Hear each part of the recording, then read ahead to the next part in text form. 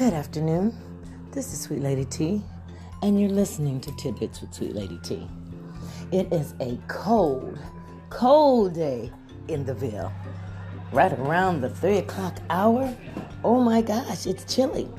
I'm not going to hold you long. I just want to let you know that I've been MIA for a while. As I told you when I came back, I wanted to make sure that I had some really good on the move episodes for you, and I do. So stay tuned, because tomorrow I'm gonna get a chance to interview a young man and his wife that, oh my gosh, I'm not gonna spill all the tea.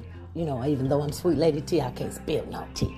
But I'm gonna just let you know this: they're go-getters, they're hard workers, and they did something really big in the Louisville area. And I'm really gonna start looking for the people that are making differences in our community and in our lives. And it may not always be in Louisville. That just happens to be where I'm grounded at right now. As cold as it is, you see, I can't even get my speech together. I just stepped from the balcony. I know that I need to have me a warm and fuzzy place year-round, period. So, with that being said, I hope you enjoy your Friday, and I'll see you guys. I'll holler at you tomorrow.